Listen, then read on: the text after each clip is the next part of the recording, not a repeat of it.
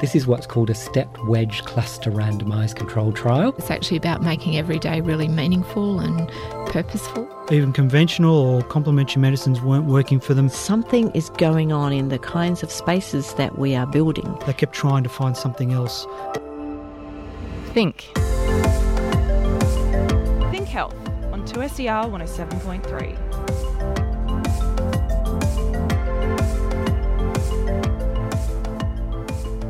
Hello, I'm Nina Kopel, and welcome to this special Olympic edition of Think Health. Coming up on the show... I always get goosebumps, talking about it. I've probably got goosebumps right now. It's just so exciting, and it's so new to me that while it's a massive achievement and it's a massive thing, it's just the work is not even done. The work is just starting right now. I catch up with Isabel Bishop, Australian water polo player and University of Technology Sydney student about to head off to the Rio Olympics. But first... 800-metre runner Caster Semenya is a favourite predicted to win gold at the Rio Olympics. To put it in perspective, Sportsbet has her at 11 cents return for the dollar.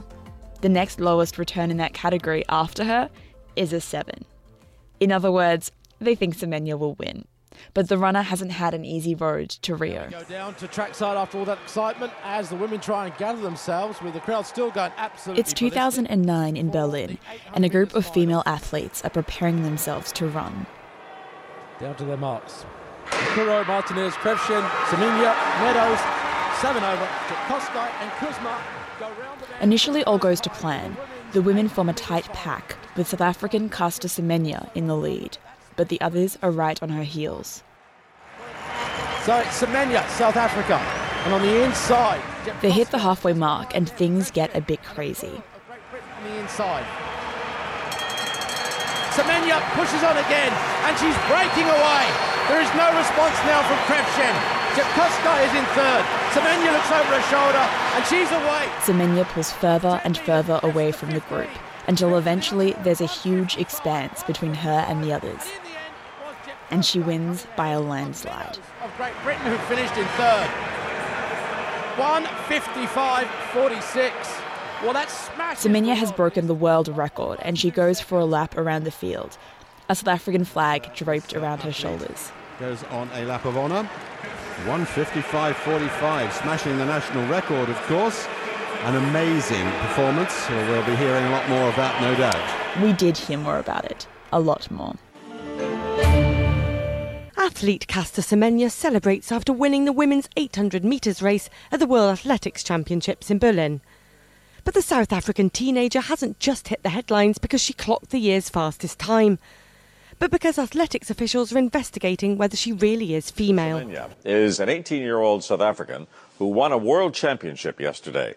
But her celebration was short-lived after officials ordered her to undergo a series of tests. They are looking for proof that South Africa's golden girl is not a boy.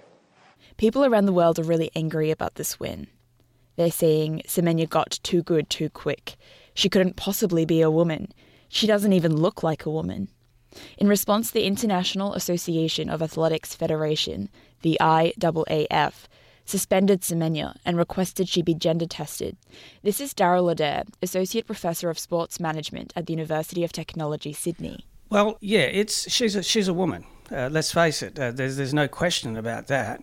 There's this story that Semenya told The New Yorker, where during competitions, the women that she was running against would approach her and accuse her of being a man, and she would take them to the bathroom to show them her genitalia. While Darryl is confident that Semenya was in fact born a girl and raised to be a woman, he, like much of the international community, suspects that her hormones may tell a different story to her body, and that's why the IAAF wanted her to do a gender test. And this is where the story gets a bit murky, because we don't have access to Semenya's medical records. They're confidential. And we don't have the outcome of her gender test, also confidential. But the IAAF statement to the media at that time was, "It is clear that she is a woman, but maybe not 100%. Well, the interesting thing is they brought in sex testing in 1968 in the Mexico Olympic Games, and that coincided with the very first testing for drugs in sport. So my theory is that they were not only concerned about performance enhancement, they were also concerned that women from East Germany or the Soviet Union who were rumoured to be taking drugs would become men. So this is about challenging the gender order. Eventually they brought in, they used a chromosomal test, but that proved very faulty because there's a whole range of women who have different chromosomal makeups than the classic XX. So, it became unworkable really, and in fact by the 2000 Olympic Games the IOC abandoned sex testing. It really only emerged again in the wake of Caster Semenya's performance as an 18-year-old in Berlin, where she broke her own record. She won convincingly over experienced athletes, and her fellow competitors argued that either she was doping or that she had some kind of intersex condition which gave her an unnatural advantage from their point of view. There's a condition called androgen insensitivity syndrome, which I'm going to call AIS. It occurs when the embryo is born XY, that's male, but it's resistant to male hormones, so develops as female and has the physical traits of a woman. And this can cause hyperandrogenism, which basically means that someone who has the physical traits of a woman has higher testosterone levels. Semenya's critics said that if she did have AIS and higher levels of testosterone, she was unfairly advantaged. And we don't know her medical circumstances or biological circumstances, if you want to put it that way, because that's something between the IAAF and her. But the IAAF had what was called a hyperandrogenism rule. And in essence, what that did was establish arbitrarily an upper limit of natural testosterone for women. And it was theorised that women who had testosterone naturally above that level were somehow at a performance advantage than other women, and therefore they either required surgery, which is very drastic just to play sport, or some kind of hormonal therapy. We don't know what happened with Semenya after the IAAF got her results, but when her suspension was lifted, she was running noticeably slower, and some speculated it was due to hormone suppressant therapy, which would have lowered her testosterone levels. Now, an Indian sprinter called Dutee Chand, she took her case because she was of the same status in terms of the hyperandrogenism policy as Caster Semenya. She took her case to the Court of Arbitration for Sport. Now, she won the case. This only happened July last year, by the way. It means that the arbitrary level of testosterone required by the IAAF has been overruled. And if Semenya was on hormone suppressant therapy before, she won't be now, or in Rio. And what the Court of Arbitration for Sport ruled was essentially that the IAAF had not actually presented convincing evidence that naturally occurring testosterone provided a disproportionate advantage to women athletes. The other thing to keep in mind about all this, and I'm not an endocrinologist, but I've done a piece with a scientist, and he conducted research which showed tremendous variability amongst elite female and male athletes in terms of their testosterone profiles, even an overlap between the men and the women. And he also pointed out that women with what's called androgen insensitivity syndrome, who basically are born with, they have an X chromosome as well, but they're actually born women. They just have a different chromosomal makeup.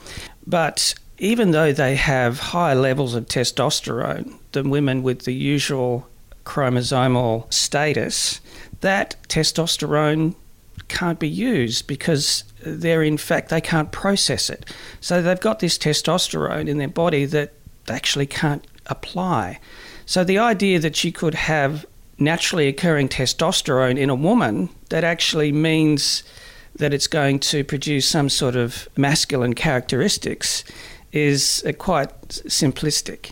Then how come people like Caster Semenya and Dutee Chand, why have they fought so hard for the right to not have corrective hormones and not bring their testosterone levels down if it's not increasing their ability? Well, they were put in a position by the International Athletic Federation, the IAAF, until the Court of Arbitration for Sport overturned the rule, of, in essence, being expected to somehow correct their bodies under the assumption that there was something wrong with them, that they were, I guess, the recipients of an unnatural and unfair advantage. There's a Finnish long-distance skier, now retired, who was basically unbeatable, and it wasn't discovered until years later that he had a condition, naturally, which allowed him to carry anywhere between 25 and 50% more oxygen in his blood than the average person. So it was equivalent to him taking a drug like EPO, which increases your oxygen carrying capacity. I don't think if he was performing now that they'd ask him to actually have his testosterone reduced. The focus seems almost inordinately about women. So just in order to play sport, it seems to me a very drastic kind of requirement for women who are performing quite well. Judy Chand is the Indian champion, but she's just made the Olympics by about 1/100th of a second. She won't come anywhere near a medal. Her times are nothing like what the men run. Same with Caster Semenya. Now, she has the best time in the world at the moment, 1:55 roughly for the 800 metres, but that's 15 seconds outside what the men run. So the idea that Caster Semenya is somehow, a man masquerading as a woman is ridiculous. Do you think that the current situation where the Olympic Committee is allowing them to run without regulating their testosterone, do you think that will hold and continue into the future? Well, it's been ratified by the highest law court in the world, which is the Court of Arbitration for Sport. Now, they've given the IAAF and the IOC 2 years to actually come back to them with evidence that the previous policy was logical and scientifically proven. Now, almost a year to the day, they still haven't come back with anything. Okay, they've got another year, but one would think if they really had something solid, something robust, they would have been back to the Court of Arbitration for Sport quite quickly. Look, they will come back with something, but in the meantime, you've got a whole range of scientists now who are coming out defending the right of Judy Chand and Caster Semenya to compete. In fact, there's a guest editorial in Scientific American. They've come out with a statement now before the Olympics saying that the kind of rumours and innuendo about Semenya and Chand are unwarranted scientifically. Associate Professor Daryl Adair from the University of Technology, Sydney. Think Health on 2SER 107.3. When it comes to health and the Rio Olympics, the first thing on everyone's minds is Zika. Experts have spent months deliberating whether or not the Olympics should be cancelled, and when it was clear that the Games would go ahead, they still advised mothers-to-be not to go. But for pregnant women in Brazil, keeping the unborn children safe is much more difficult. Some are attempting to end their pregnancies, but abortions aren't easy to access. For me, when the state is not respecting women's rights, I don't see why women have to respect the state, and they can come together and find innovative, creative solutions. Innovative, creative solutions like Women on Web, which is an online platform offering support and information to women seeking abortions around the world. Leticia works at their help desk. Women on Web is a referral service where women can fulfill an online consultation and be referred to a doctor, where they can get a prescription for abortion pills. Once they do, the abortion pills are sent to them. And if you need an abortion but can't afford to pay, they'll send them to you for free anywhere in the world. Well, almost anywhere.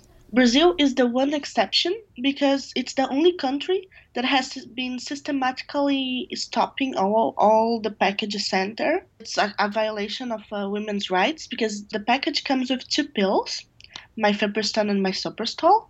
These pills are in the list of essential medicines of the World Health Organization. Every person is entitled to have access to these pills on a personal level with a medical prescription. But Brazil doesn't. And at the wake of the Zika crisis, the situation got even more desperate. we made a huge campaign for the women to Brazil to have access to these packets, at least for the duration of the Zika crisis. But the government just continued its politics of deliberately denying access to health to women. But that hasn't stopped women from seeking abortions. An article in the New England Journal of Medicine shows an increase in demand for abortions in several Zika-affected countries. Yes, and actually the study was carried out based on our data, on women's on web data, because as abortion is severely restricted in the countries affected by Zika, there's no official data. It's very hard to access that. So just researchers, it is from Princeton and from Austin, they use our data to assess. What they found was that the number of requests they received for abortions from women in Brazil almost doubled from November last year, when the Pan American Health Organization issued its Zika alert, and March this year. And this was completely what I was seeing on the ground, talking to these women. The demand really, really surged as the Zika came in. Women on web expected 580 requests for abortions in this time. They got 1,200. And the lack of information was also very, very key. The women didn't know whether Zika would necessarily lead to microcephaly or what would happen, what microcephaly meant for their pregnancies. And they were trying to get to take their own decisions, and they were not supported at all by the government. But even medical experts are still coming to terms with the relationship between microcephaly and Zika. Dr. Beverly Patterson is an epidemiologist and a co-joint senior lecturer with the University of Newcastle. There is a definite causal link between Zika and microcephaly. What we don't understand is how much of a risk it is, and we don't understand yet at what point during the pregnancy the risk is greatest. A lot of people who get Zika don't have symptoms. You know, then if they do have a spontaneous abortion, a miscarriage, or if there's a problem with their child, you know, then it can be hard to kind of link that to Zika. Or you could get Zika virus and have a perfectly healthy baby. You know, there's a lot that we don't yet know. We don't really understand what the risk is, which makes it difficult to give advice. Pregnant women in that area must be so worried at the moment. I can't imagine how stressed out they must be. You know, to find out that your unborn child is going to have, you know, a major lifelong deformity would be extraordinary for anybody and a terrifying thing to face. But there are just so many unknowns, and I think that makes it even worse. Many already have children, and having a child with microcephaly would mean quitting their jobs because the state doesn't provide care. And it's a condition that requires constant medical care and taking the kid across various health professionals. So, it has happened to women. Many had to quit their jobs, so they were very scared of not being able to provide food and education to their other kids. The first thing that happened, many got abandoned by their husbands or partners as soon as they found out the kid had microcephaly. So they were very, very alone. They had been abandoned. The state has also abandoned them. While the demand for abortions in Brazil may have increased, it's impossible to know if the abortions themselves have increased or how those abortions are taking place, because the data just doesn't exist. But Lucicia says women may either be resorting to unsafe abortion methods or they're being forced into motherhood. It's the structural sexism of the society, and it's very, you see in the public discourses that sexuality of women and the exercise of sexuality in women has to be punished, and through forced pregnancies, and they hope to achieve that. It's a very sad situation. Lucicia ending that story. She's a Brazilian woman working for Women on Web. You're listening to Think Health on 2SER 107.3. Isabel Bishop is just another student at the University of Technology, Sydney. Except that instead of returning to uni in the next week or so, she'll be competing in water polo at the Rio Olympics. I caught up with her a few weeks ago from Hungary, where the team went for their last game before the Olympics, and for some team training as well. It's a really good vibe. I think we only have one more official game until the Olympics, so that's kind of exciting. We'll go to Montenegro on Sunday, and then that's like our last week before we head off to Rio. So it's all kind of getting to the crunchy time, I guess, and everyone's really trying to just perfect those little last-minute things. Tell me about training. What are you guys doing to get to the top of your game before Rio? Well, at the moment, there's always, with our sport, there's always a lot of fitness involved. So we're doing fitness and gameplay. This cycle, because of the way the lead-up's gone and there's been quite a few European teams in there, we've been able to play matches against the other countries. So that's been really good. It's always interesting because people are trying not to show their hands too much on what they're going to offer, but at the same token, you don't want to show any weakness. So you need to bring the best of what you've got. Something that I think is really interesting about water polo is this idea that there's a lot happening below the surface that people can't see. Is that something that is running through your mind as well? No. I mean, that to me has always just been a part of the game. Like, it's not anything that worries me. It's just what happens, and what happens in the water stays in the water. It's not really too big an issue, but it is always good at the Olympics because they have underwater cameras. I guess the public can see what's actually going on. Oh, right, because that must tell a different story. Yeah, but there's definitely no underwater refereeing or anything, so what you can't see goes, I guess. Tell me a bit about your journey with water polo. When did you decide that this was a sport you wanted to pursue? When I was about 16, I was rowing and playing water polo in Adelaide, which is where I'm from, and I had to make a decision on which one I wanted to do, and I was rowing with school. So, you know, it's only a school sport, but in all schools they take it quite seriously. So I was training, 5 times a week for that, and I was training 5-6 times a week for water polo. And then I just really decided that I loved water polo so much more because it was so tactical, yet it was like a sisterhood with your team. Like, you really develop a bond and you train so hard and put in all the hard work, and while you're always trying to beat your opponent individually, there's always the broader like team aspect of it, which I think is so important. I don't know. I think having water polo outside of school and outside of any other part of my personal life has created such a balance in my life, but also helped me learn so many personal skills and so many social skills that there's no way I would have had the experiences now that if I hadn't have played. So I think I kind of could see that happening from 16, and to be able to see that, I was just like, I need to be involved. I need to keep doing this. That's so interesting. I mean, when I think of Olympic people in Olympic teams, balanced is not the word that I would think to describe, because I imagine that you're spending so much time on training and on worrying about your fitness and health that it would be hard to keep that balance. Oh yeah, it is so hard, but I think it's a different road. So when you first start, having sport really balances out other parts of your life, because you're not, when you're younger, it's not a big priority. And obviously now it is my sole priority. So then balancing things outside of that becomes the hard part.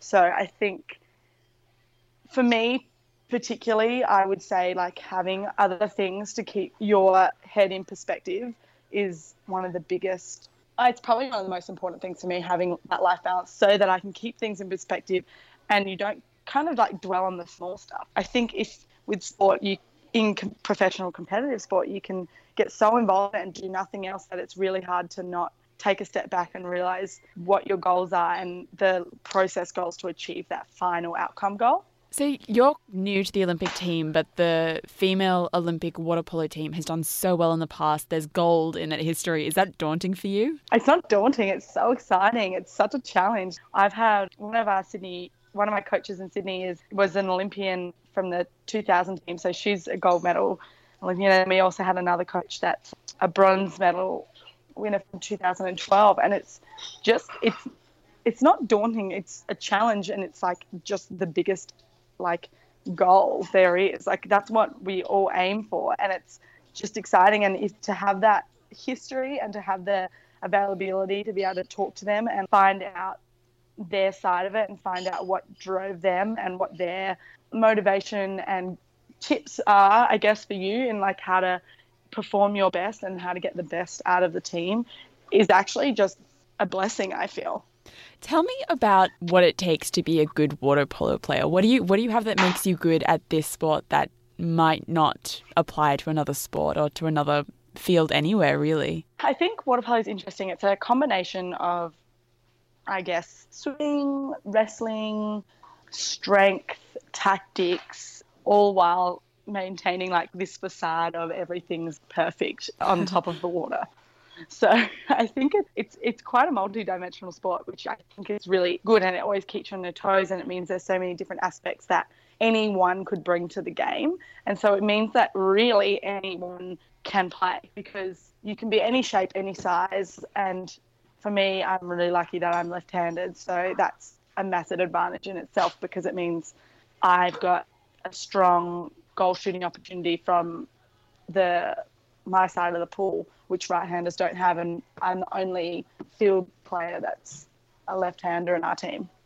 So when you talk about that tactical mind game you have to play, is that what the other team's looking at? Oh, they've got a left-hand player, we have to be wary of that. Or, what are the questions that you're asking when you're trying to have that tactical edge on your opposition? Yeah, you definitely scope out who teams' best players are and what moves they like to play a lot, and you try and work out how they react when they're stressed and what their go-to moves are and what they're best at, really, so that you can break them down. And I'm sure 100% that's what they do to our team. You pick out what our best assets are and you try and exploit the weaknesses and nullify the assets. So I'm imagining you and the team kind of sitting around a TV and watching hours of footage of the other teams. Is that what happens?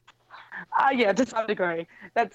Yeah, for sure. For some degree, there's always, first and foremost, most of our time is spent in the pool, but we do a lot of work outside of the pool as well. Okay, so tell me what you're most excited about for Rio. I mean, obviously you're excited about being in the pool, but was there any sort of fantasies you had or these things you're imagining about what being in the Olympics would deliver that you're really excited about? Like a little trivial one is that everyone always talks about food hall. So being a water polo player, that's like one of our most exciting times is meal time. No, I think it would be so great to be with all the best athletes in the world. Like, you think about being at the pinnacle of your sport, but you're also around people that are in the pinnacle of their sport too. And there's so many athletes that it's kind of interesting to watch them and be able to be so close to them and see what makes them special, I always get goosebumps like talking about it. I've probably got goosebumps right now. It's just so exciting, and it's so new to me that while it's a massive achievement and it's a massive thing, it's just the work is not even done. Like, the work is just starting right now. Isabel Bishop, Australian water polo player, off to the Rio Olympics.